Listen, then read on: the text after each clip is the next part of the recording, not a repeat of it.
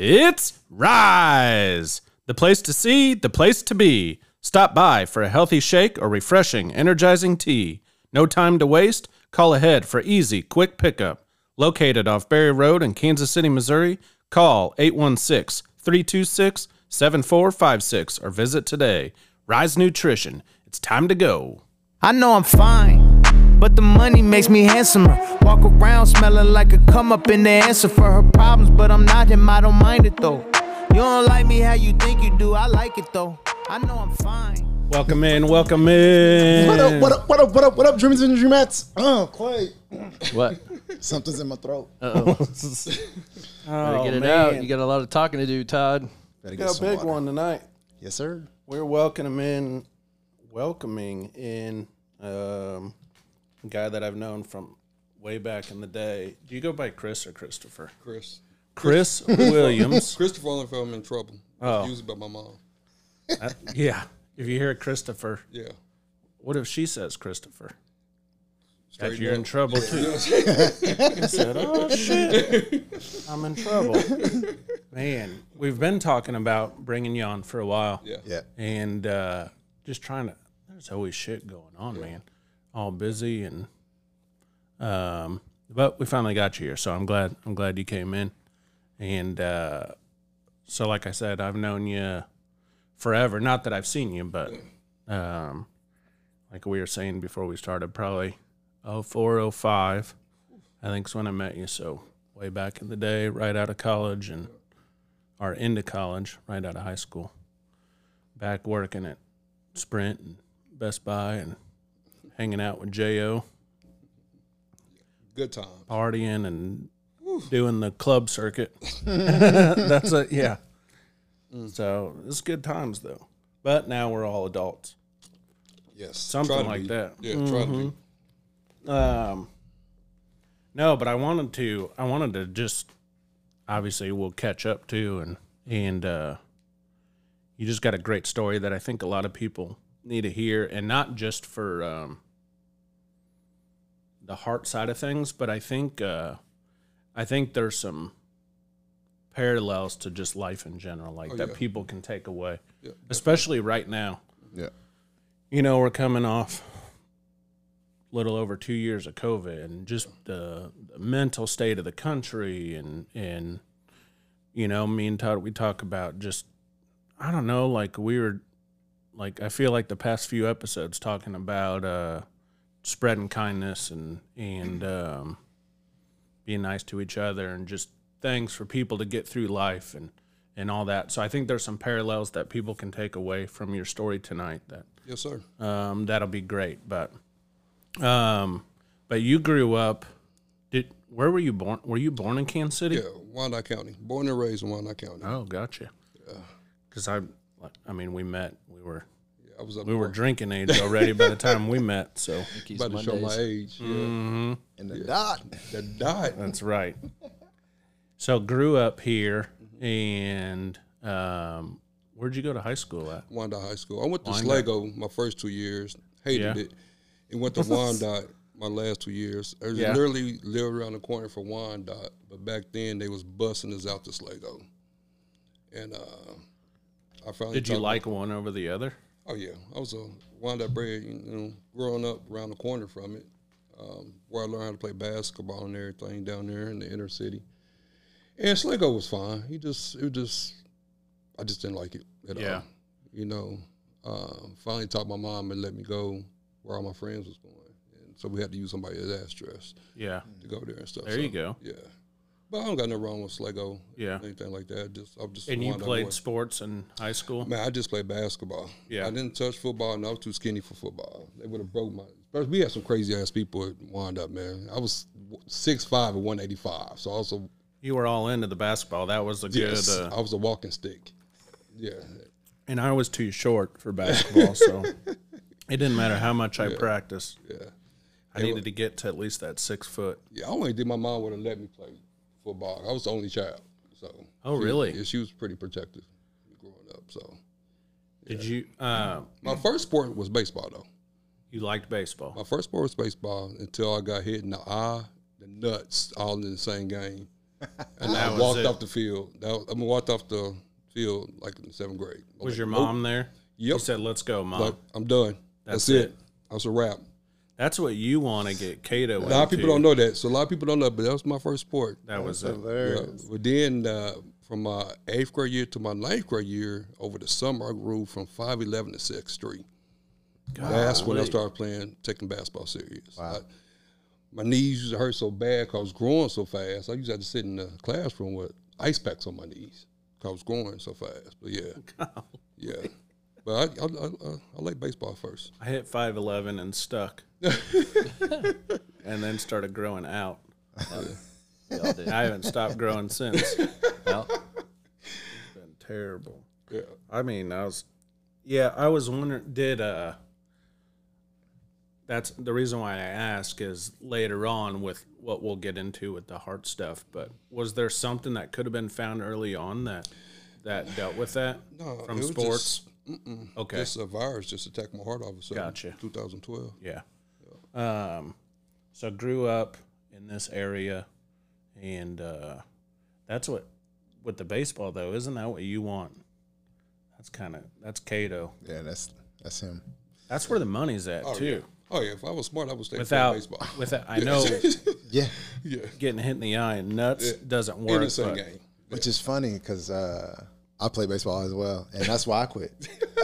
I got hit in the jaw. In the jaw, and then I got hit one more time when I was up to bat in the cleat, and I was like, I'm done. Yeah. I was doing a grounder and just right into the eye. Yeah. Then I got hit in the nuts. And you were a baseball guy.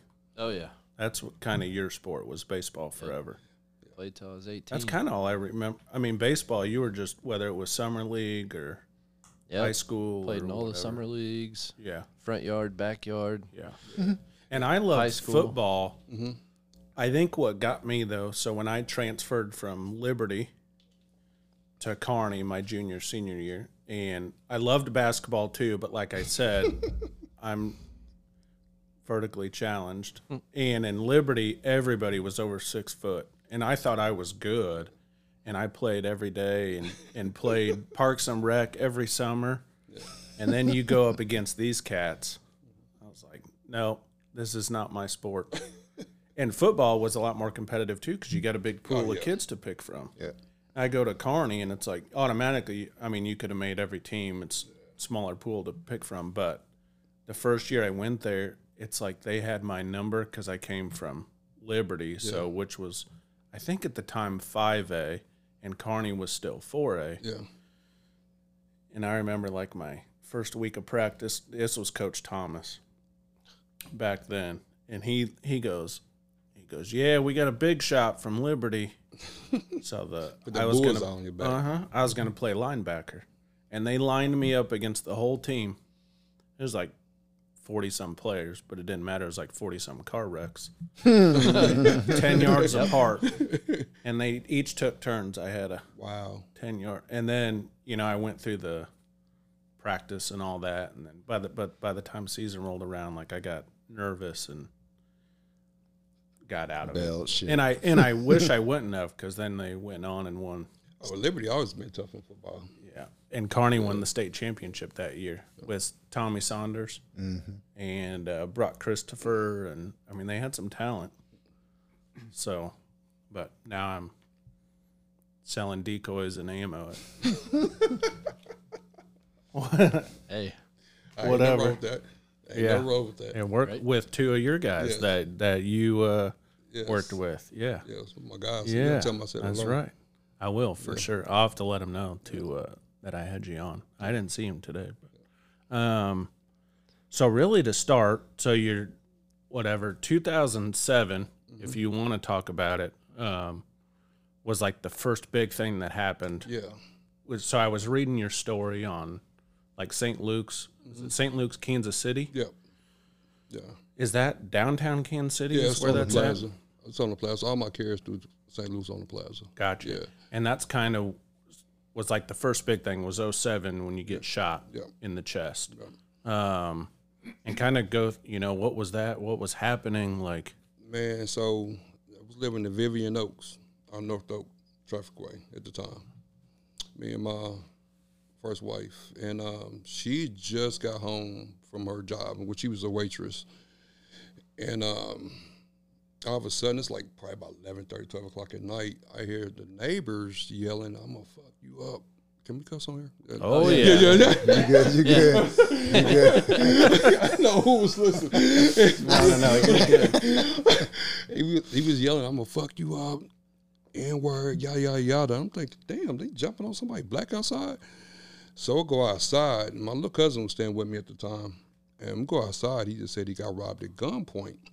Your little cousin? Yeah, my little cousin. No, my little cousin was with me. Oh, With me gotcha. at the house. We went outside to see what was going on. And he said his wife just got robbed at gunpoint. And I'm thinking, I'm instantly pissed because that could have been Annette at that time.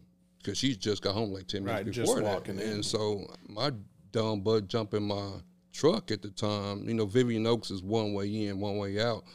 I didn't know what I think I was going to do. Like I had a pistol or something. But I seen the cops coming, so I turned the truck back around to go back down to the house, and all of a sudden, boom, I get shot through my rearview mirror, right into the chest, and I look down like, damn, I'm shot. And my little cousin jumped out the passenger side. I jumped out that side. The Suburban just kept rolling. The only thing I can remember me just run down to the house holding my chest. And never saw it coming. I mean, that person, I could be best friend with that person right now. Never knew it. And they think he just wanted to get the cops off of him. They was in on him or something like that. But yeah, never saw it. Do you even coming. know who it is? Mm-mm. They Never never saw did figure it out. It was shot about 22, so the bullet had to stay in me about 6 months till it came up to the surface. And a lot of people don't realize just being around guns and hunting and all that. And sometimes 22 is worse. Yeah. As it goes in, it just bounces around and tears up everything. Where you get shot with like a handgun, 9mm, 40, 45. Yeah, the exit wound's going to be a little bigger, but it's going to go through and through most of the time. Yeah. And so if it doesn't hit anything, artery or heart, whatever it may be, your chances can be pretty good. But a 22 goes in there and pretty soon. That rearview mirror, you know, it has like 2 panels of glass on it. It wasn't for that storing or turn the bullet to go a different direction. A little bit more to the left, I would have died instantly. Yeah. And the cops were already coming in at that time? Yeah, and in the time, and I run down holding my chest. You know what? The crazy part about that, it didn't even hurt. It was more that you just scared. You know something's like, oh, shit, I'm fucked up. Yeah, and I'm trying not to pass out and just waiting there. I remember getting back of the ambulance and talking about, shit, I can write a rap song now. I ain't being shot. I'm trying my best to stay woke and don't go towards the light. Trying to go towards the light. And to the hospital. I swear. I remember like it was yesterday, and went to the hospital and yeah, any more to the left, I would have died. That was How the first long time were I you? faced death. So you go into surgery right away? Right away. I was in the hospital about 3 days. And, oh, really? Yeah, about 3 days, and sent me home, and that wait about 6 months, and the bullet finally came up and took it out my. Little bit of recovery time. A little bit of recovery more time. some pain then? A lot of pain. I couldn't do, of course, I couldn't work out or nothing like that. Couldn't put no stress on the chest or anything like that. But that's really the only thing I remember about that part is just that night. The recovery stuff, I don't even. I remember them keeping my name out the paper because I thought maybe somebody was after me. Yeah, you didn't know. I didn't know. It just said Good Samaritan goes after person who's robbed. Yeah, you were just like, I'm guessing from what you're saying is, you know, your reaction, oh shit, that could be my family I'm pissed. member. But things have been happening. Yeah, because you don't know. They could. The apartment got broken into, I think, like 2 weeks before that. Took my sons. I got him one of those. It's when the little motorcycle things was popular. It was like a little moped, go-kart thing. And they had stole it, and so I'm been pissed already because the shit just been happening at Vivian Oaks stuff. Vivian Oaks was getting bad and stuff like that. Gotcha. And I just instantly got pissed, and I don't know what I was thinking, but you know what? I grew up in the hood. I come up away from that shit, and then I get shot when I come up north. Yeah, that's why I always tell everybody, like, I try to get away from this shit, and I get shot. Never got shot once growing up. Not shot at or nothing when I grew up in the hood, but come up north to get shot. But yeah, that was in 2007. I wonder if whoever this shitbag was that did this, but noticed you like you were going to come after them, hid, and was like, hey, I'm going to shoot this person. Or they're just randomly shooting at someone, injure them, and then all the attention, because, I'm sure the cops are there, they call the ambulance, boom, and that's kind of their getaway. Never saw it coming, just all of a sudden, boom. And like I said, the impact, didn't hurt. I'm just looking down like, shit. And it's a small entrance? It's a small entrance right here. Gotcha. It was crazy. I guess my follow-up would be to that, like, since you're a victim of gun violence, which is just crazy, like, my phone went off while you were talking about getting shot, and 3 people just got shot in Kansas City. So, like, it's every night that people, whether it's random or what, but I guess my question would be, you said, did you own a gun or have one at that time? I didn't. Do you own one now? No, I don't. And you know what? I don't have anything with people protecting themselves having a gun. Like you said, just the drama for being shot like that, I never really got into them like that. But now, my son is 24. He's a police officer in KCK now. And, he house full of guns. So, he went to the Army. He said he wanted to make a bigger impact on his life and join the infantry, the front line, just because of things I've been through. But he loved guns and everything else. So I don't got nothing against certain ones I don't think we need just because of. Do you go out and shoot? No, but I've been wanting to. I've been wanting to. I've been wanting to go out and just go to shooting range or something like that. Just a stress reliever, see if I like it or something like that. But I ain't probably shot a gun since I was like 14, 13 years old. Right. So like at my house, and my dad, who was a police officer forever, so I grew up around him. I know all about him. Like at my house, I'm ready to rock. Yeah. Like I'm just telling you right now. I believe you. Now you were gonna tell me. If you come in my house and it's not family or a cop because I called you over there, be ready to go. Be ready to go. Yep. I got shotgun and a handgun ready to rock, and me and the wife have a plan. If this is what happens, whatever. I'm not going to tell you the whole plan, just in case someone wants to come over. But just so you know, you better announce yourself because you ain't going to be leaving. Now, you will be leaving. But I did want to own one, but as you probably read and stuff in my book and stuff, I talk about some of the stuff, the trouble I got into when I hit the little rock bottom in life like that. So I couldn't own one legally for a minute. Yeah. Okay. But yeah, I want to get one for the house. I want to go do the training and stuff like that. I think everybody needs some type of protection. I think the training is a good aspect. Yeah. Like I'm all for people protecting themselves. Yeah. Now, if you don't feel comfortable owning one, then definitely I'm for you not owning one. Yeah. It was amazing when, is it 2 years? Are we 2 years or last year, George Floyd incident? It'd be 2 years. Almost 2 years. Yeah, almost 2 years. When that happened and everything started popping off, and we're in COVID, and there's this panic around the country. Working at a sporting goods store, we sold shotgun ammo. And a lot of people, they couldn't find pistol ammo, so they'd come in there and get shotgun ammo. Wow. And it was amazing how many people, though, didn't know what they're looking for. They never owned a gun. Yeah. They don't even know what they're buying, and they're just buying it. And I'm thinking, okay, can you go take a class first? Yeah. Right? Like, a lot of shootings are accidental, too. Yeah, it is. Like, they compile, there's people hear, gun violence, or they hear, like, the gun, so many people get shot. Mm-hmm. But a lot of that isn't person on person. That's accidental shootings. Mm-hmm. Those happen, too. And I'm like, man, people, but I'm all for the classes. Yeah, I want to be more comfortable with it before I have one in the house like that, safe and stuff like that. Jameer, he, like I said, he's AR, everything else, and I'm like, dude, why the hell do you need that? But, he's grown, he's going to do his thing. How long has he been out there? He been in KCK, he graduated this past April. Oh, really? Yeah. He wanted to join KCK Police Department. He got a opportunity to work in Johnson County. So, like I said, he been running towards the action and stuff like that. So, and when he first joined the Army, he didn't want to tell me at first. I don't know why he wanted to tell me at first, but I told him, like, they gonna teach you something I couldn't teach you. You know what I'm saying? I respect that. And he said he just want to make a bigger impact on his life. He gave up a whole football scholarship to go play at Avila. to go join the Army. So Yeah. Wow. And he did.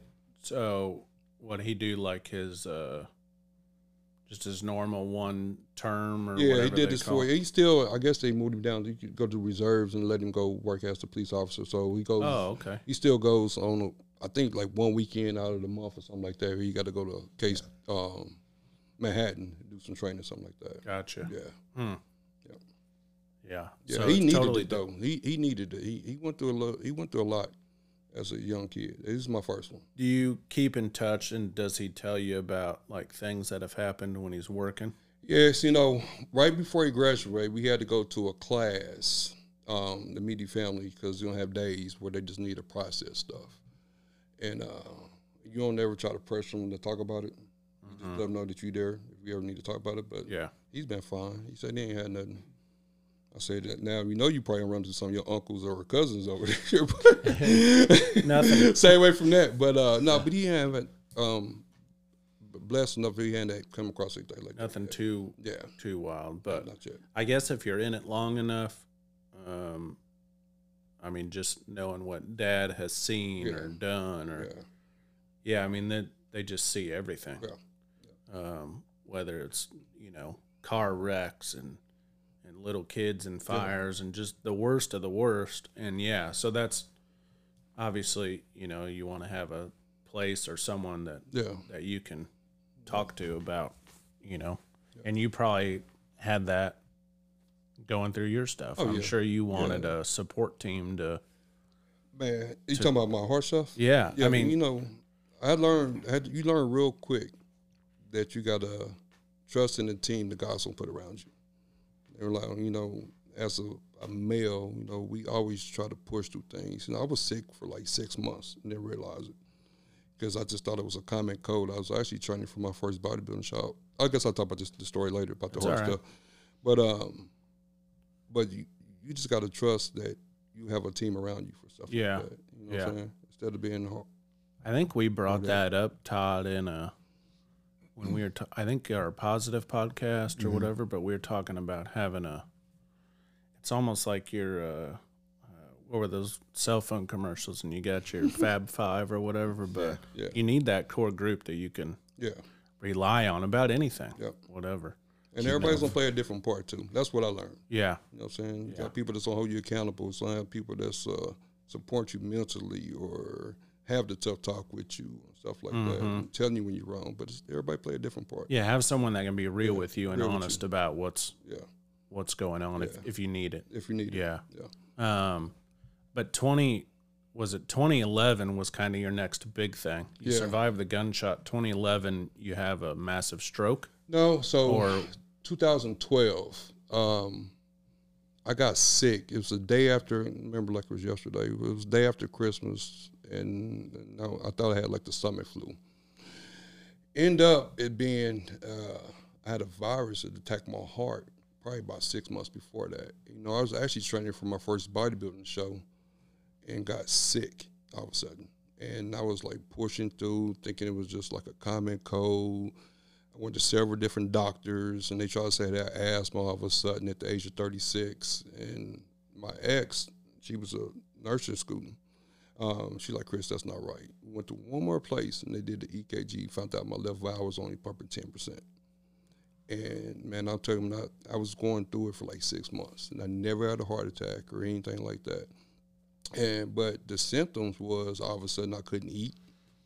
I couldn't walk to one end of the room where I lose my breath. Couldn't sleep, and it was tough. It was tough. But then I got diagnosed April 28th of 2012 with heart failure. Was in the hospital working up on the transplant list, going through all the tests and stuff like that. And the neurologist was in there explaining to me about kind of the brain functions and stuff was going on. I ended up having a stroke right there in front of her. Oh, so the stroke comes after and you're in the hospital. When I'm in the hospital, that's how blessed I was because, her name was Brenda. If she didn't stay past her shift to explain to me about some of the stuff I was going through, my brain stuff with the transplant, I don't know where I would be because she knew instantly what was going on. Stroke is all about response, getting help fast. You know what I'm saying? Yeah. And she knew exactly what was And going you were on. admitted at this time already? I was in the hospital still, 'cause I was working up on the transplant list. You got to do certain tests and stuff in there before you get onto the list. Gotcha. And I had the stroke. I recovered from that about 3 days later, and they said, man, my left, you don't have no control on your left body. You know, you smacking everybody and stuff like that. They had strapped me down. I don't remember none of that. I recovered from that, and I get sent home. About 28 days later, that's when I got the call that they had a heart for me. We stayed on the plaza at the time. It was July 4th of 2012 when I first had my first heart transplant. And that's your first heart transplant. And what's the process of getting on a list like that, and how do you, and you don't know who you get your heart from? No, that's always up to the families to reach out to you. But you know, it's a process. So with my blood type, which is O positive, if I remember right, and my height, you know, I thought I was gonna be on there for a while, so I couldn't get your heart. I need somebody a little bit taller, a little bit bigger that can. I'm not trying to be funny nothing about your height and nothing like that, but you said it earlier. Yeah, but bring it back. About said something. Great. So I can't even. Saw it in my face. I can't even be a donor anymore. I'm too short to be a donor. So with my height and my blood type, it felt like it was gonna be a minute. They already basically told you that, and they sent me home on a rejection list as a rejection. Back then it was a B. And I was thinking like, all right, it's gonna be a minute. And I got that call 28 days later. And you're at home when they call you? Mm-hmm. And the doctor, hey, we've got... They called me, and we stayed on the plaza at the time. They called me, and I couldn't even talk. I had to get a phone to Ashley and just... And is that a quick, once they have a heart, it's like, okay, it's time to go? Yeah, Like, so the heart is the last organ to come out the body. And when that heart gets to the hospital, you got to be open and ready to go. They prep you when it's time to roll. Yeah, and the doctor that did it was Dr. Stevens. And what I remember, he showing up with his AirPods in, jean cut-off jacket on. I was like, are you ready to do this shit? And I was like, yep. And well, he just got done with a bike ride or what? I don't know. That's how he was. I mean, that's thing like wild thing. Yeah, like wild thing. I'm looking like, yeah, I'm ready to do it. He said, "You, Chris." Yeah. But they had to bring me back out on that first one. They had to bring me back out because they couldn't find nobody for I think it was the lung or something like that. So they had to bring me back out and take me back in there because, like I said, once that heart get there, it has to be ready to go. And that was July 4th, 2012. So when that waiting time is, are you just sitting at home, just watching TV? Man, you try to. Like, where's your state? Like, what are you doing? That first go around, you know, I was in my feelings. You know, I was still kind of probably a little bit mad at the world, a little bit, because I met somebody when I was in the hospital at that time, a guy named Mike Perrose. I dedicated my second book to him. But he just had his transplant right before I had mine. Well, he's about to have his. And he made me look at life totally different. Totally different. And once I got home, I tried to do things to take my mind off of it and stuff like that. But, you know, I'm human. I was still mad at the world. Like, I was perfectly healthy. Training to do a bodybuilding show, so I didn't smoke. I mean, I did drink and stuff like that, but didn't take no steroids or something like that. Just got sick all of a sudden. And did you know what the virus was? Did they ever? They call it something. Just some crazy virus that attacks your. Just attack my heart. Just attacks the heart. Mm-hmm. And so during that time, man, you just keep yourself busy. I mean, it's only for 28 days. You know, I had a lot of family come over, friends come over. I couldn't be around nobody a lot. I kind of like isolate myself. So that's what kind of prepared me for this whole COVID thing that came. But the second time around, when we get to that story, I was in the hospital for 8 months straight on that one. So were you, and I don't know if maybe it happened on the second one or the first one, or maybe just growing up, were you a religious person growing up? I always been a religious person. Yeah. I was growing up a religious person. Because you wonder if things like this can change people and be like, they do. I need to find Jesus. Yeah. Like, you know, I had some ways I needed to change, but I always been a religious person, and I found my purpose and my faith in that time. You know, especially the second time around. Yeah. So, you want me to talk about the second time? And that, well, So what I wanted to get into to make sure everything's accurate is you were taking medication that got switched. Yeah, so I thought that was kind of wild because insurance, right? Insurance. It's not surprising to me. Yeah, No, it's not surprising, but that's what's fucked up. Yeah, it is. It is, truly. Because the first time around, they had to keep asking the insurance company, stop sending me generic medicine. We had to write letters. The doctors write letters all the way up to Walgreens, directors and stuff. I needed my Prograf. I needed a brand name Prograf. I couldn't do generic. And the doctors were telling them that. Doctors were telling them that. And so 4 years out, I moved the family into Texas. I took a job with Sprint down there in Texas. And ended up switching over to T-Mobile when I was in Texas. And new insurance company, fighting with them, started sending me generic medicine. And they just wouldn't send the... Just wouldn't send it. And within 2 weeks, my new heart started rejecting. So it rejected the generic version of what you needed. Yeah, it rejected my heart. So my antibodies started rejecting the heart. So that's when I had to get back on the transplant list to come back home. Yeah, and I wanted to make sure I had that. So that's what I think's fucked up because... He needed that premium. He needed the premium. They was trying to give him the unleaded. It damn near killed him. Yeah. Yep. And and it's not just him that's asking for it. I mean, we literally have doctors and all these important people like, dude, we need the right shit. You know what's crazy about it though? I have a good relationship with all my doctors down in St. Louis, and they wouldn't tell you that was the medicine that really messed you up because business wise. But Dr. Cal loved him to death. He just always kept it 100. Like, Chris, that medicine is what did this. It instantly started making me reject it. And everybody's like, why didn't you sue and stuff like that? Just you won't think about that type of stuff.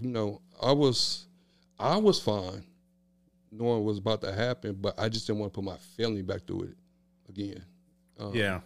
And that's a whole process too. And at that time, do you even want to have to deal with going, I mean, you start suing these companies and who knows? You probably could have, you probably could have won, but man, the legalities and drawing it out, and you got enough shit you're worrying about right now. My heart's giving out on me again.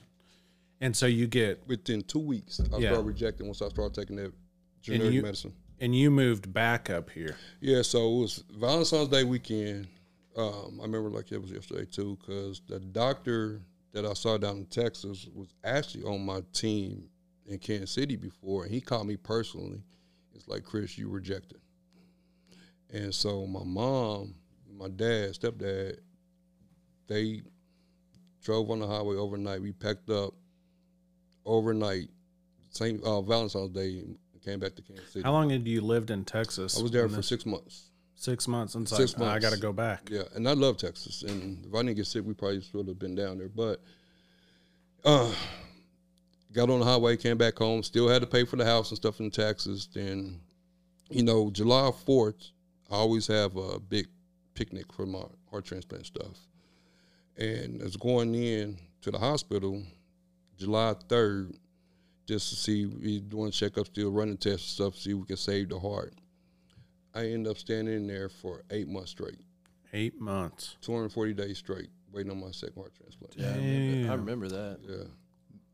Did you know that I know I'm going to get a heart? Yeah. Since you already had one.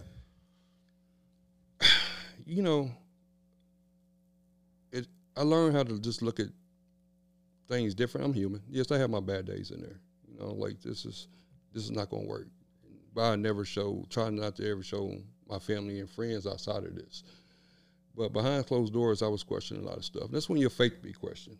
That's when you got to start finding that purpose and that passion in what you're doing and stuff like that. And I learned quickly that I needed to have that conversation with God more. And that's when I really drew closer to God, is during that 8 months. Yeah. But what I learned from the first time is not let myself twiggle away in the hospital. Man, it came to a point where I had them bring an exercise bike. Talked to me bringing an exercise bike into the room. I had my bands in there. I'm connected to a balloon, something called balloon pump.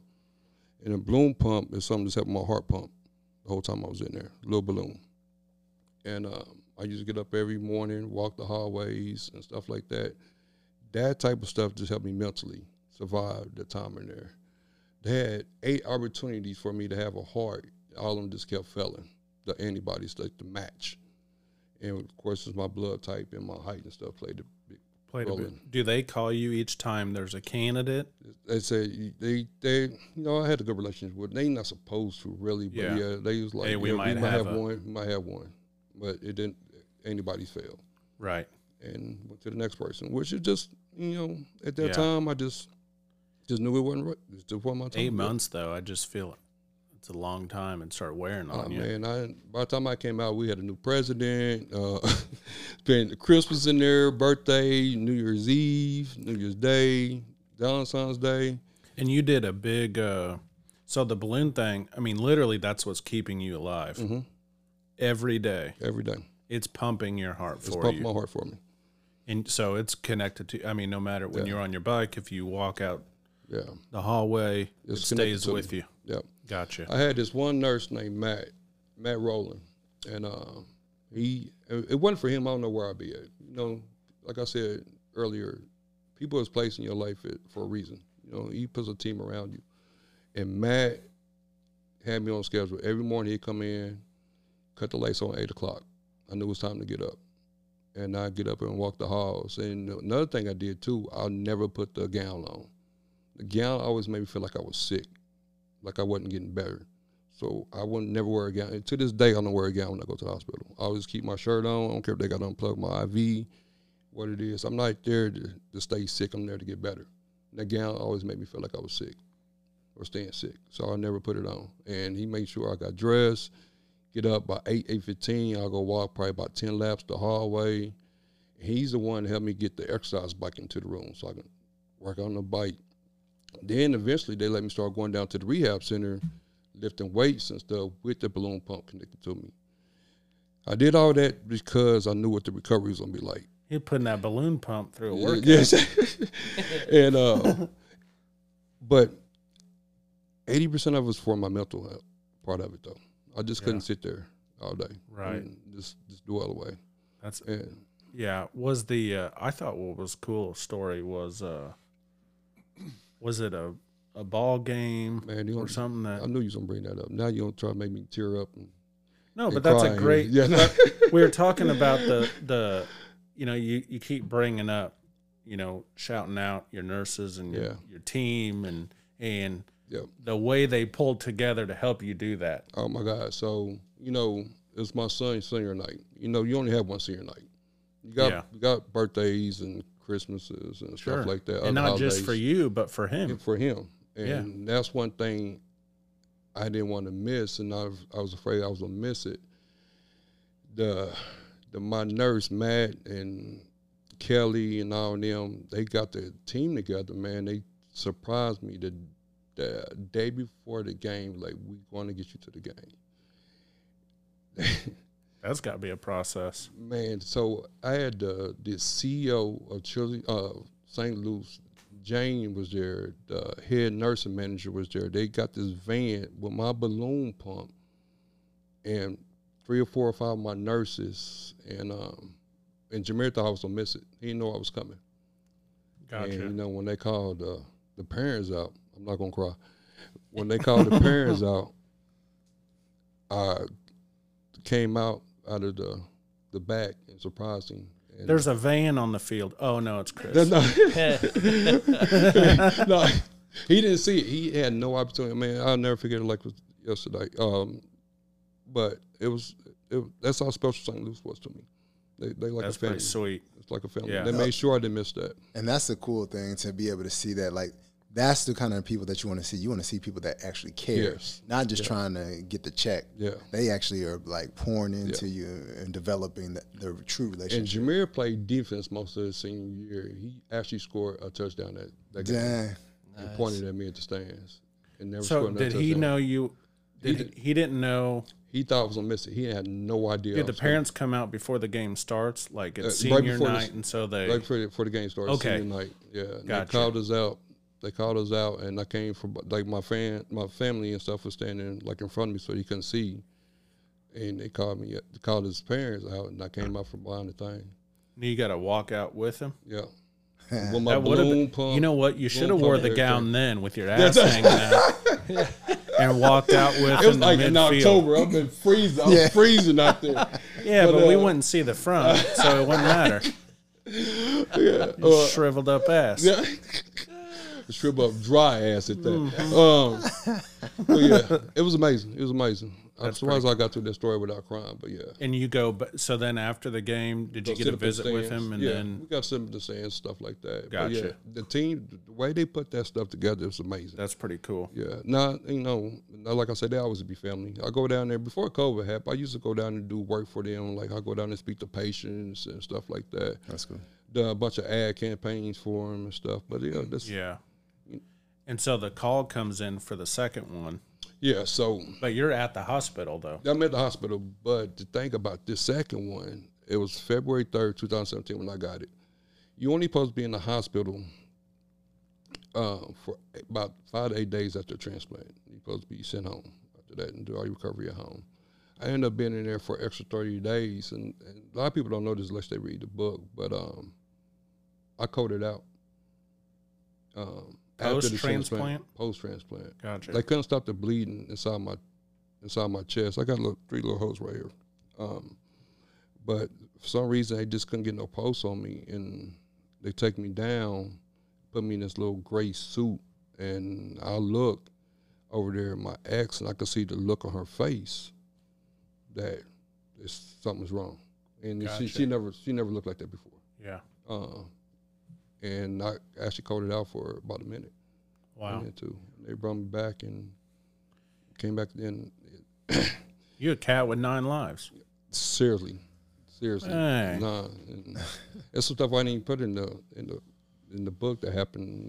Hydroplaning in my truck I just bought and flipped it 3 times, and to meet him, that was just this past year. And I'm here for a reason. Yeah. Yes, sir. You know what I'm saying? Mm-hmm. And that's what's coming to think, and like I said earlier, I'm human. So I have my dark days, my character, I call them character building days, where I'm down or mad at myself for not being been in a better situation, something like that. And I always forget where I came from, what the things I've been through. Because you try not to use that for excuses and stuff like that, but learning to live in the moment, like where I'm at right now, this is where I'm supposed to be at. Yeah. Did you, go ahead. Right. When did you, because you started the Heart Warrior Foundation. Once I got home. I was checking out the website. After the second one, you started that one. Yeah. Gotcha. Me and my best friend, he came up with kind of the idea of it, and then I came up with the name and the concept about it. And it's just while I was going out doing my motivation speaking, doing a lot of work for American Heart Association, and wrote the book. I wrote the first book while I was in the hospital for 8 months. And then the second one, my whole life story and stuff, I put on there. And it's mainly now was used for my training, my personal training stuff.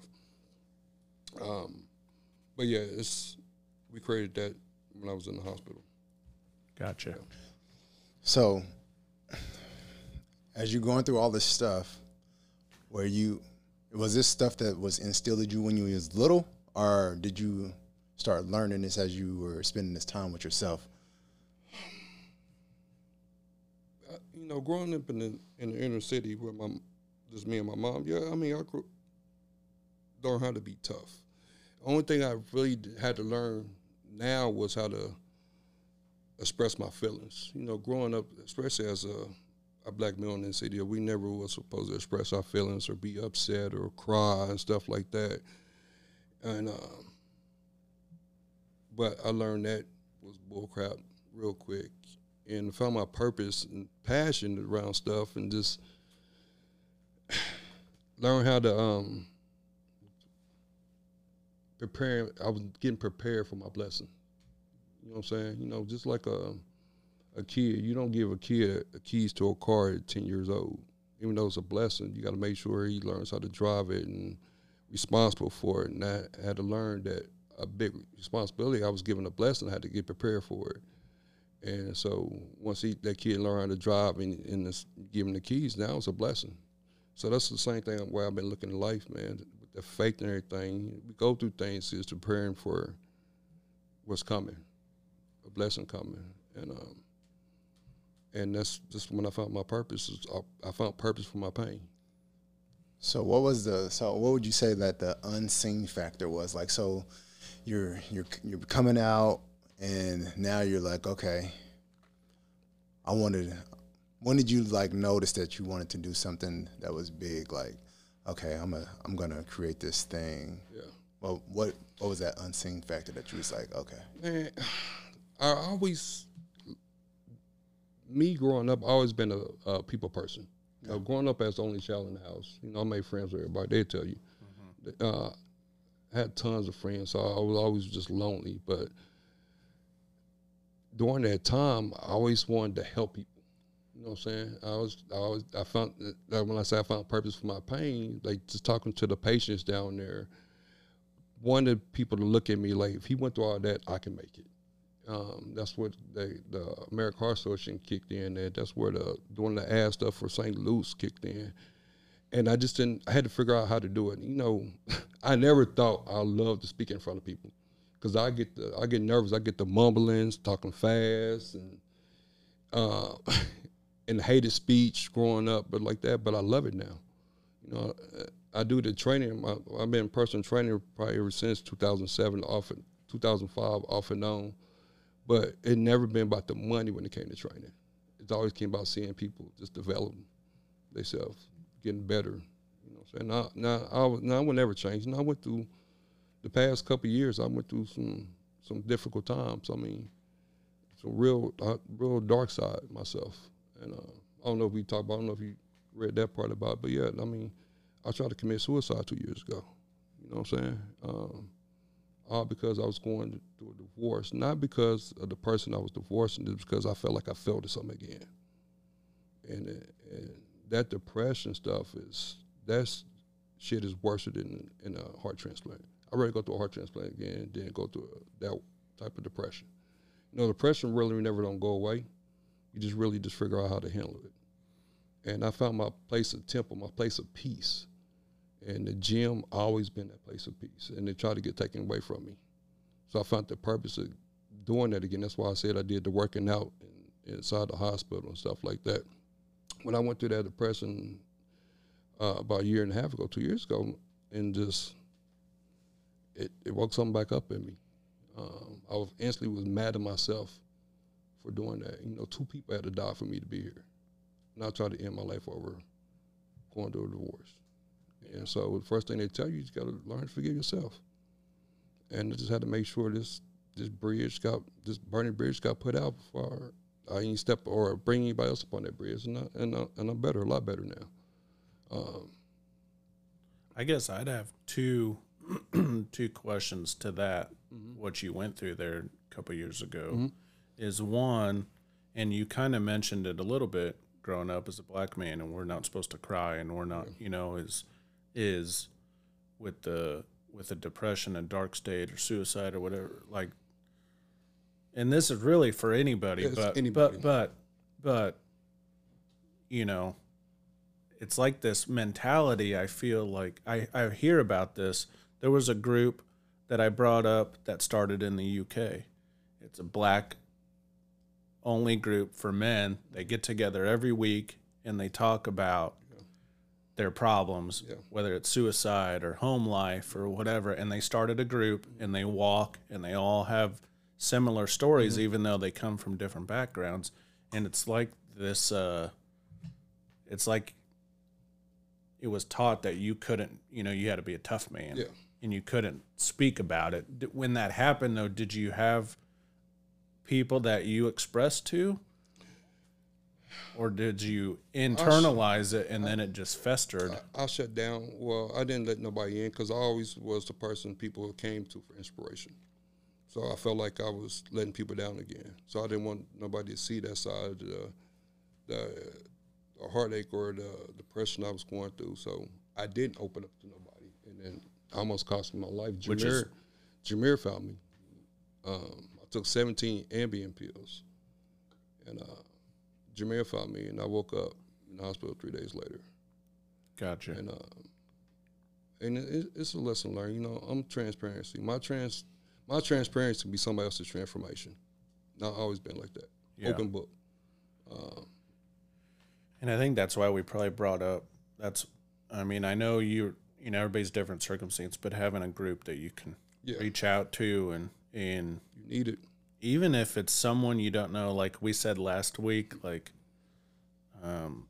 if you're someone out there and you're listening to this and you have a problem you don't want to talk about to anybody, and I might not know who you are, but you can message us directly. I mean, just to get it off your chest and to anybody that's listening to this, vent. I can message me anytime. I'll leave you my email, phone number. I'm just that's what it's about, man. You know, right. We all need it. I think everybody at some point in life needs some type of counseling. Yeah. Especially nowadays. You know, we go through a lot, but we got so much access to us, to people and stuff with social media and news outlets and COVID. You know, everything that we going through now, we didn't have that stuff. Well, I feel like it is a lot. It's a lot. Now. It's a lot. And I feel like it's festering as a country. We're all festering into this mentality of just hate and between politics and COVID and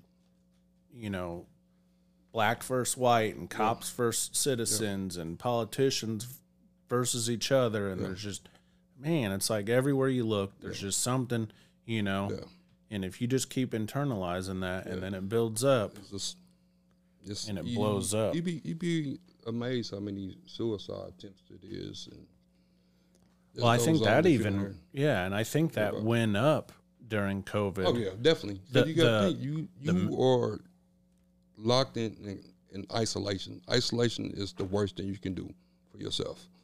And when you have to be isolated, it's going to mess you up. Yeah, I thought that was one of the worst things that came out of it. Yeah. It was like they were, and not to get into the COVID aspect of it, but what transpired from it is telling people to just stay at their house. Yeah. Like, we didn't even tell people to go outside. It's almost like we scared people away from going outside and taking a walk where you're not by anybody. I mean, they were closing down parks and beaches, and I'm like, man, people need to get outside. And you're just locked in there, and you're just all this anxiety of being alone. And I always look at things like everything happens for a reason. I believe COVID just made us put in time out. The world needed to be put in time out. So we needed time to go sit down and revalue life, the important things in life. And when you start selling toilet paper on Facebook Market and stuff like that, we take advantage of that type of stuff. You know what I'm saying? Right. I think the whole world just got put in time out just to realize what's the value of life. Yeah. Well, I think some people got put in time out and didn't think about their actions. No. like the little kid goes sit in the corner. Yeah. He gets done. The first thing he does is what he got in trouble for. Yeah. And, I was prepared when COVID happened. I already been quarantined, had to quarantine for 8 months after the transplant. I couldn't ride in the car longer than 30 minutes. I couldn't go to the movies. Couldn't take an airplane trip. I couldn't be around a bunch of people. I had to wear the mask everywhere. So I was already really prepared for it. And but a lot of people wasn't like that, though. You know what I'm saying? I think everything just happened for a reason. Yeah. Well, and then you had basically two years of high school kids. It's supposed to be at the time of their life. Mm-hmm. We talk about suicide and the mental aspect of it, and mental illness, and not being able to go to school or middle school when you're trying to learn about yourself. And sports getting taken away. I couldn't imagine going to school and the sports, basketball was taken away from me. And so like I'm sure it was a hard deal to not be able to see friends and socialize. Mm-hmm. And I mean, a big takeaway from this is one for me when I was trying to think about it, but number one for me was just a team. Your team was, the nurses and doctors you built a relationship with, and family too, and just having that support group. But the thing I had to learn was I had to let them do their work. I couldn't do it. I had to learn how to sit back and let the people around me, the team that was put around me, do what they supposed to do, from the doctors, from the nurses, from my ex, from my kids, from my friends. The circle that's put around me, I had to let them do their work. And that's some things as guys, we try to do it all ourselves or don't listen and stuff like that. But we feel like we can always fix it. Yeah. And like I said, I pushed through for 6 months thinking I just had a common cold. I was just sick, it's just a cold, stuff like that. But I'm walking around with my left valve only pumping 10%. And back then, I was working out twice a day trying to get ready for a bodybuilding show. You know what I'm saying? That's me not listening or me not taking it serious and stuff like that. But that pride is one thing I had to let go real quick. Yeah. We brought up the Heart Warrior Foundation, and I know we talked about COVID has kind of played a factor in a lot of things slowing down and that, but it's still up and active. Yep. I was on there the past week looking at it, but that's heartwarriorcw.com. Yep. But like your books that you wrote, was the first one the 10 Daily Weapons of a Heart Warrior? So those are 10 steps that I was doing in the hospital during 8 months that I wrote about. Befriending stuff, journaling, exercising, finding that purpose and stuff. I wrote about 10 different steps that I did. So it was a short book, but I made it like a reference book, something you can go back and read over and over and over when you needed to. That was the whole purpose of it. And wasn't no purpose of it to make money on nothing like that. I just felt like it was what I needed to do to get my message out, things I've been through. And it probably helps you to write about it anyways. Yeah. Did you write it while you're in the hospital? I wrote 95% of it. And I didn't release it till 2016, I want to say. No, it was after my second transplant, so 2017, 2018. I just sat on it, just in my own way. Yep. Self-doubting myself. Like, nobody want to read that, but something just came over me. I walked out of a job. I ain't never walked out of a job before. It was OP Campus Fitness Center. I don't know if I'm getting in trouble saying the name or nothing like that, but just felt like it was just it was time for me to go, and I needed to do my own thing. I was giving up my time. Time is our most precious gift we got, and I didn't have no control over it. And so I walked away, and I met an editor, and she helped me publish it, and I released the book. Yeah. That's when I started the personal training more on my own then. Gotcha. Yeah. And you do that part-time, like help? No, I do. So personal training is a full-time thing I do now. Now I work at Planet Fitness because I was paying, after my divorce, I was paying $1,000 for one prescription for 30 days. You still have to take certain... I'm on like 20 different pills I take every day. And is that just forever now? Yeah, well, 3 or 4 of them might be on for the rest of my life, my rejection medicine. Some of them is my blood pressure medicine, cholesterol medicine, and stuff like that I can wean off and stuff like that. Gotcha. But I was paying like $1,000 for one prescription for 30 days. And that's one reason why the insurance company wanted to send me generic medicine so they could save money on it. So I had to do something now for the benefit. So I work at Planet Fitness now for the benefit part of it. And I still can do my training stuff there and everything. So it's been a blessing. Sure. And everything. But I need to, like I said earlier, I need to get out my own way. I kind of fell back and start having that self-doubt stuff again. And COVID did that. Once I stopped going out speaking and couldn't go speak and couldn't go to the gym. And that played a lot of role in that type of stuff. So yeah. And then the second book was the birth of the Heart Warrior, and that's your story. That's my story. The good, the bad, the ugly. I laid everything out there. Right. Me getting into a little federal boot camp trouble back when my dad passed away in the middle of my college year. I laid everything out there. A lot of people don't know about, but that just made me who I am today. Yeah. And you can get both of those off that. Yeah. Off the website. Or just message me. Heart Warrior. If you don't want to pay for the ship and stuff like that, I need to order some more. You can find. I saw you put a post out the other day. You were having some copies come out. But people can find you on like Instagram. Is that a great place to find you? Instagram, Facebook.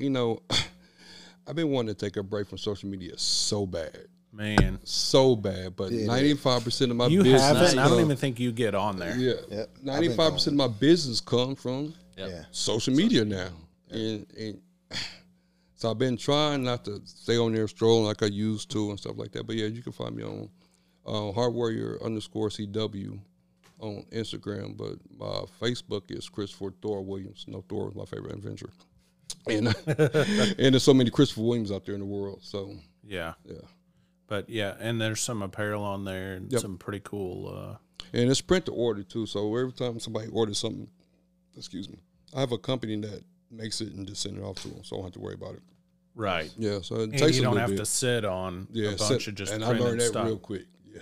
I might need to talk to you. Yeah. It's called Print File. I'll show you the app and stuff like that, but it's made to order. You can create your stuff on there, and they just give you a discount wherever you charge. Let's say they charge me $7, but I charge $15, so they give you a cut whatever, and they just send it to them. Gotcha. Yeah. I like the on the 10 daily weapons. So like the quote on the front's "Unleash the warrior in you," which I like. Like we all got that like an inner beast.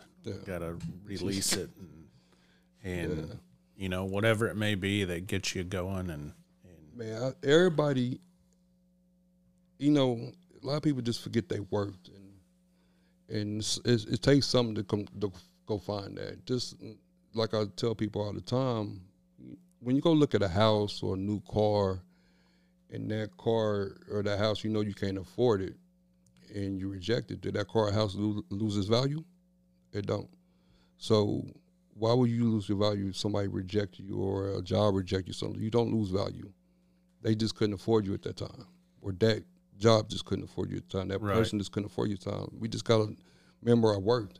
we all have a worth, and we all have a purpose of whatever it may be, whether it's just being a librarian at a school, or like your son joining the force, or whatever it may be. You know, everybody's got something that is their worth and that they need to do in life. I truly believe there's always purpose behind that pain that you're going through, and everybody's gonna go through it at some point in life. Yeah, heartbreak, disappointment, whatever it is, there's always purpose behind it.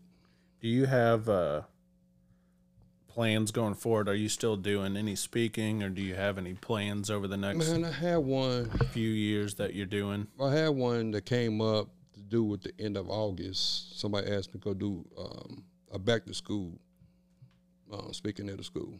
I think I'm gonna do that. And this is the first time I've done one, a podcast in a while. I was pretty nervous. Usually I don't get too nervous about these things. She would tell you I was a nervous wreck at the house.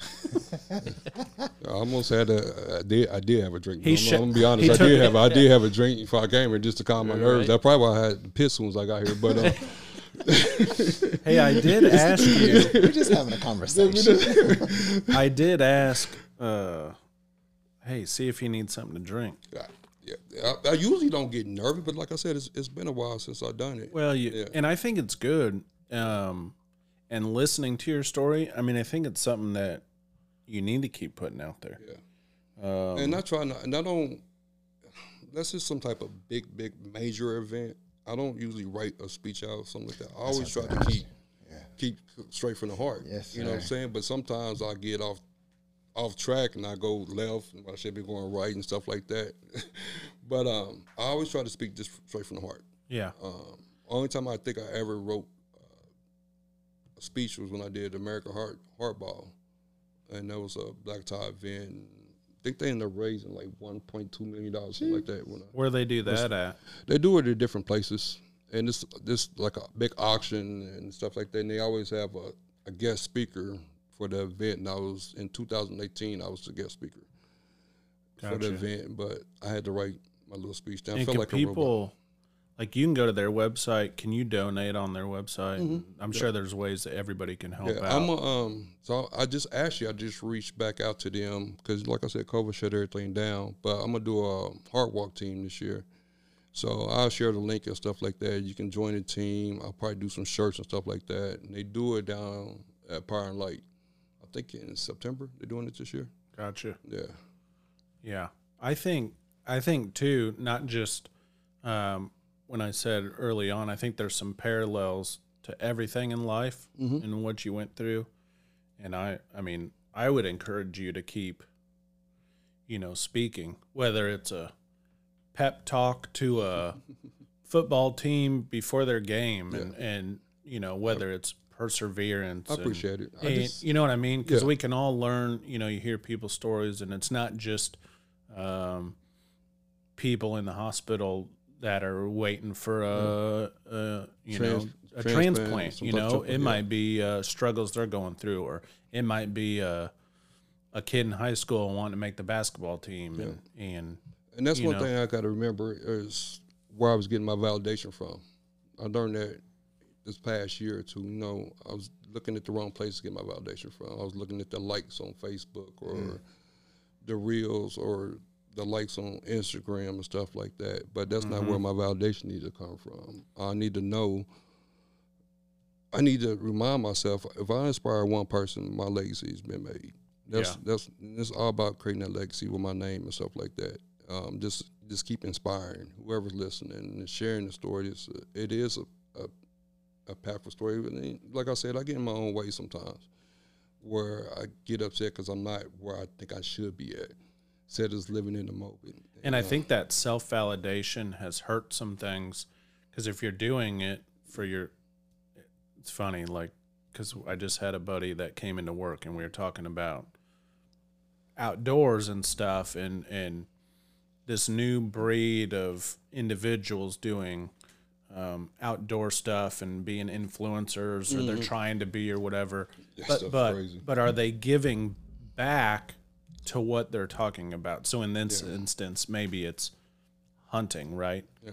And they making videos and I've got 1 million followers and I've got this. And my question would be, well, okay, that's awesome.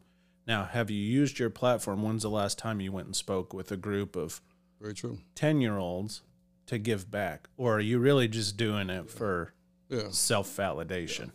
Because if all you're looking at is likes, you're probably not doing it for the right reason. Yeah.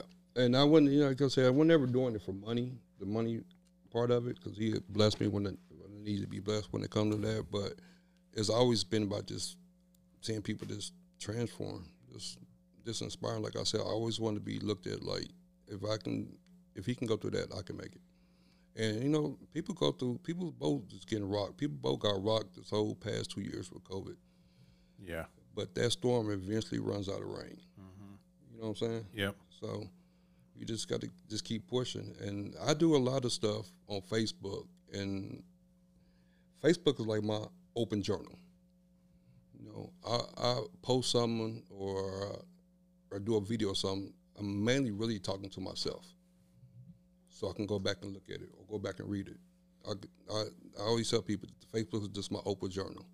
Sometimes if I'm going dark, my mama called me like, Chris, take that down. I swear for God, she got some type of alert. If it's something negative or something out there I'm putting out there, if she called me just like that, like, Chris, take it down. Where does she live at? Wyandotte County. Still Wyandotte County. Wyandotte County. So how close are you from her place? Like 10 minutes. Oh, 10 minutes. Yeah, I'm not that far. Gotcha. So my mom and dad weren't together growing up. My dad was in my life, but they weren't together. And he passed away my junior year in college, all of a sudden with heart failure. So they thought, he was only 56, so they thought mine was hereditary. That test took a long time to come back, and they finally ruled it out it wasn't hereditary. Did you have a relationship with both parents? Oh, yeah. And my dad, he was there. When I needed something, he was there. Yeah. It probably could have been a little bit better, but when he passed away, that's when I hit that. I hit rock bottom. It's a chapter in my book. My story is called Rock Bottom. And that's when I hit rock bottom and started getting into drugs, not doing drugs, just like selling drugs, trying to get that fast life. And I got into a little trouble. Had to go to federal boot camp, Lone Park, California. Dang, all the way out there. Federal boot camp. Leavenworth is right here. Exactly. I was actually working up at Merchant Mall when that happened, but at Foot Lockers. But it took that you one time. You weren't selling shoes? It took that one time, trust me. And that's all it took. And I opened up real quick, like, nope, last time for that shit. What's that? What was that place called? It was Lone Pine, California. Is that kind of what you like the Scared Straight you see on like TV? So I was in the boot camp, yeah, kind of. I was in the boot camp part, so I never did have to go behind the walls, but it was like a federal boot camp, so like getting up 3 o'clock in the morning and yelling in your face. And I was facing 10, 20 years in prison if I didn't take this plea bargain. Yeah, I'll take that. They said boot camp. I said, I'll take it. It was 6 months. I was just finished playing basketball. I was like, yeah, I'll take it. No need to ask no more questions. I would go. Right. And they break you down and yeah, they did. You know, it was more. Or tried to. It was for non-violent crimes and stuff right. like that. I mean, like I was in shape and stuff, so just sure. But that shit was hard. Don't get me wrong. It was hard. Yeah, they didn't mess around. I'm sure they didn't mess around. They didn't mess around. But it just took that one time for me to straighten that shit up real quick. Yeah. But do you think? I wonder if, man. I know I lost my train of thought. I know. I'm just thinking about what you went. That was 6 months long. 6 months. You got to go 6 months there. Then you had to do 6 months halfway house. Then house arrest for 2 years. Really? Yeah, I had the ankle brace on my ankle for 8 months. It was all worth it. It was all worth it. Do you? And I think is that 20 years. I don't know, who was I talking to. Do you turn to that because you don't feel like you have another route to go? And I feel like talking about selling the drugs. Well, just selling the drugs or getting into gangs because they're showing you attention.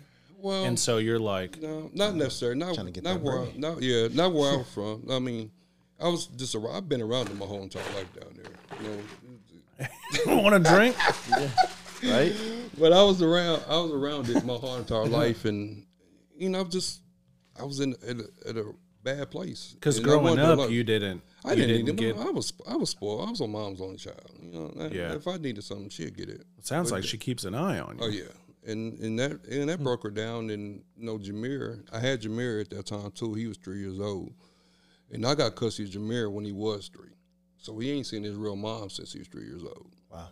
And so that kind of shut a lot of that stuff down too. But yeah, I just wanted that fast life and didn't care about anything in the world. And I wasn't doing it that long. And you were looking for a quick fix. Quick fix. It's a rush. Yeah. Rush. Yeah. Trying to get away from all the stuff and making all that money all the time. Sure. And I grew up around the games, stuff like that. But basketball, my mom kept me in basketball. My mom and dad kept me in basketball and sports my whole entire life. I would never be at home during the summer. I was going away for camps, basketball camps all summer and stuff like that. And like I said, I made friends with everybody. Yeah, so I had all type of people in and out the house, stuff like that. But so relating it to like your childhood or one thing I always hear about, and now I'm going down another rabbit hole here. So I didn't have the opportunities. I grew up in the hood, or I grew up in a bad neighborhood, and I just, I didn't get the opportunities like someone else did. Nah, man, you get all the opportunities down there, bro. But I hear that. Yeah, I do hear that from people, and it's like, well, went to Bosco. So then I look, and I'm like, but there's people out there that show that. Yeah, you create your own opportunities, but you got opportunities for whatever. As long as you waking up and your feet touching that ground, you got an opportunity to make something of yourself. Yeah. You know what I'm saying? And I grew up all around that, and I don't never use the excuse for where I'm from, for the things. I made those mistakes myself. Nobody put those drugs in my hand. Nobody tell me to go do that type of stuff, and that was all on me.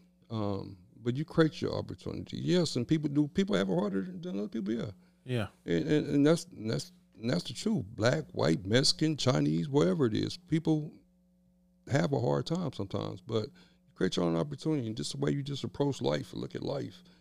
I guess when you asked me that question earlier, did stuff I learned and growing up help me through this? Yes, it did, because I took responsibility for my own actions. Feeling bad, I made sure I got up and did something. Yeah, sometimes I did stupid shit like try to commit suicide and stuff like that, and I instantly got mad at myself because I knew better than that. Yeah, you know what I'm saying. But I had to learn how to forgive myself, about it and move on from it and use that experience to inspire somebody else, to make sure that young kid, that young girl, that young guy or teenager, adult male, look at the opportunity different than what they have right now. Yeah. And this is what I just drive on right now. Sure. Yeah, I was just wondering what your take on it, because we create all opportunities, man. You get, and I try to, and it might be harder, like you said, some, it might be a little harder. So your opportunities, you're gonna have to work for a little bit more. I ain't think rich kids. People, everybody has something they go through. Yeah. You know what I'm saying? Well, money don't stop that. And I think some of that's hidden too. Yeah. And I relate it. I was having this conversation with a buddy of mine too, and we were talking about all the billionaires in the world. And there's not a ton of them, but these multi-billion, like super rich, whether it's Oprah or Jeff Bezos or Elon Musk, and you think, oh man, they got it. They got all this money, and I'm thinking, I wish I had those problems, but yes, but if you look behind closed walls, they're going through shit too that you don't. Yeah. I feel like there's some shit that you just don't realize, and everybody's got a story. But look at some of the actors that committed suicide and stuff like that all the time, and that stuff is. I'm telling you, depression and trouble. That thing is it's the toughest thing. I don't care how much money you got. If you don't get some help or reach out or talk, it's gonna tear you up. You look at like Robin Williams, who's this happy dude that all you ever see is him being funny and making people laugh, and then all of a sudden, boom, he's gone. You're like, what? Yeah. That didn't seem.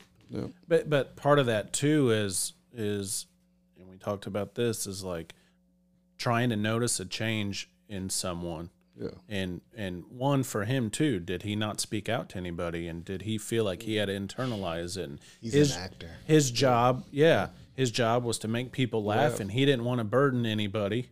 That's exactly why that happened with to his me, troubles. because I didn't speak out, because I always felt like people look at me for the inspiration. I didn't find in myself to reach out to people that are around me. And when you do speak out, I think you'll realize the message for anybody that is going through something is you're really not burdening anybody. No. There's a lot of people out there that want to help you, or they'll take the time to listen to you, or whatever it may be. Yeah. So I made a post probably about a week ago. It said something about being a loner now or something like that, since I went through my divorce. I saw that. And I didn't, and a lot of people, I meant to make a video. A lot of people took it the wrong way. I was saying this was the most important season I've ever been in my life. Before I met Andrea, I ain't never been by myself. I always been up under a woman from my mom, and I'm 46 years old. And so for my first marriage, going through that divorce, I went straight from that divorce right to my next marriage. Gave myself no time to play, and got a divorce. And so this has been the toughest season in my life. But I know it's the most important season because I'm getting to learn how to grow by myself and learn how to put that fire out in that bridge before I bring everybody else up on it. And just learning how to just enjoy life, live life. Yeah. And I don't want to ever get used to it. No. Do I want a family? Yes. Always been a family type person. Just probably because I grew up lonely as an only child. I've always been a family type of person. But I know I need this season now to grow. And I don't want to start liking it. I don't start loving it because I'm not. But I know I needed it. And it's making me such a better person to see things different. Admit my mistakes I did growing up. Believe in myself more, that I can do this. And stuff like that's what kind of hit with the whole divorce, last divorce 2 years ago, whatever, just because I ain't never been by myself. This past holiday season, this is the first time Jameer was gone out the house, and I actually sat down. I was by myself for the holidays, and until I got my boys and stuff, my two young ones, and it was just totally different. It was hard as hell. Yeah. But I appreciate it though. And I respect that because a lot of people don't take the time to be in tune with themselves. Yeah. They are so busy that they're not taking that time to be able to say, what am I thinking? What am I going through? Who am I right now? And so a lot of people don't take that self evaluation. That's what it is. Yeah. And so I commend you on that for doing that because especially as males, we definitely don't do that. We're looking for somebody else to fill that void. Yeah. And so I've been that way too. Yeah. That's when I was younger. It was like you bouncing from girl to girl just because you don't want to have that time where you have to look at yourself in the mirror and find out who you are. Exactly. So that's dope. Yeah. I get it. Yeah. And we're glad you're still here. Yes. Yeah. Right. Yeah. Sure. Yeah. I appreciate it. Thank you. I'm glad I'm still Even here though too. it's been a long time. It's been a long time. Thanks for saying yes, man. Thanks for saying yes for sure. Yeah. I mean, it's always. As soon as he mentioned me, I was like, oh yeah, no doubt. I knew it. Yeah, no doubt. I was like, Chris will come on for sure. What's that? 19? Let's see. 19, 20 years? 20 years. Yeah. Since we've now you showing seen our age. each other. 20 Now you years. saying our age. I know, it's man. been 20 years. So we all older. We got kids. Who does? No, now you're married though. True. Clay finally got married. Man, who would I have know. thought? Who would have thought? Were you the you were the last of the friends group to get married? Yeah. You know why? Because he was doing what you just talked about. Yeah. Well, I'm bouncing around. No, I don't know what girl I want. I did hang out by myself for a while, and that was probably one of the best things that I ever did. You self-evaluated and said, "Yeah, but I need a marriage." It was like 2 years. 2 years by myself, going home every night, watching TV on the couch with a. Like, don't let them get you in trouble. I know, right? Right. Yeah, don't let them. Right. Get you in trouble. He about to slip. He about to slip up. He about to Don't let slip them up. get you in trouble. Then I swiped right. That was the end of it. You finished the circle. Yep. Everybody's He about to married. tell all We his all secrets. grown up. Don't tell Crazy, anybody. man. She won't listen this long. It's all right. She won't get to the end. Just don't listen past the 45-minute mark. Right. Right. Oh my gosh. No, it's when we had started this, we're like, man, we gotta get him on here, and it took a while, but it was well worth it. Oh yeah. And down the road, when you got hopefully not heart transplant stories to tell, but we'll have you back on to discuss some other stuff and Especially after you get done doing the talk at the school. I think that'd be dope. I will. Yeah. I will. Yeah. That's, and any plans you got going on. And let us know about the run. We would like to the hard walk. volunteer. I seen all the walk, information for stuff sure. like that. Yeah. I just talked to them last week about making sure I get back involved in some of that stuff because, like I said, I stopped doing it for a while, and that's when it started playing on my emotion. Like, damn, Chris, you supposed to be doing something. What else am I supposed to be doing right now? And then just getting up, going to working people out, which I don't even consider working at Planet Fitness a job. Right. You know what I'm saying? I love the gym. I'm in the gym all day. That's how I look at it. Yeah. And but I was like, Chris, you supposed to be doing something else. And that's when I started getting out of my own way. I've been in my own way here. And that might come up September. Yeah. Is when that I think it's September. Gotcha. I think it's the day for it. Who puts that on? Do you put that on? No, American Heart Association. Oh, okay. I just put a team. I'll put a team in. You'll put a team together. Team together, and we try to get donations, and I create shirts and stuff for everybody. We just go down there and do a walk.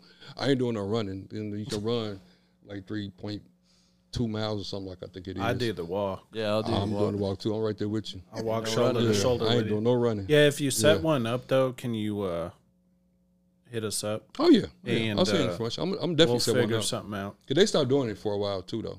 They stopped Yeah. doing it for a while because Gotcha. of COVID. Yeah, getting back in the swing of things here. Yes. Be rocking and rolling by then. So Yep. yeah, we'll have you on again, and I'm glad you took the time and keep doing what you're doing. And Appreciate it, brother. Appreciate it. there's Yeah, probably keep a doing what lot y'all of doing, people. Too. This is amazing. There's probably a lot of people out there you don't even know you're helping. I mean that. Right. You know what I mean? Yeah. Not that you would care, but keep doing it, and we're glad you're here, and glad I got to see you again after all this time. So, with that, as I say, dream big, dream often. Gonna be great. Later. I know I'm fine, but but the money makes me handsomer. Walk around smelling like a come up in the answer for her problems, but I'm not him, I don't mind it though. You don't like me how you think you do, I like it though. I know I'm fine, but the money makes me handsomer. Walk around smelling like a come up in the answer for her problems.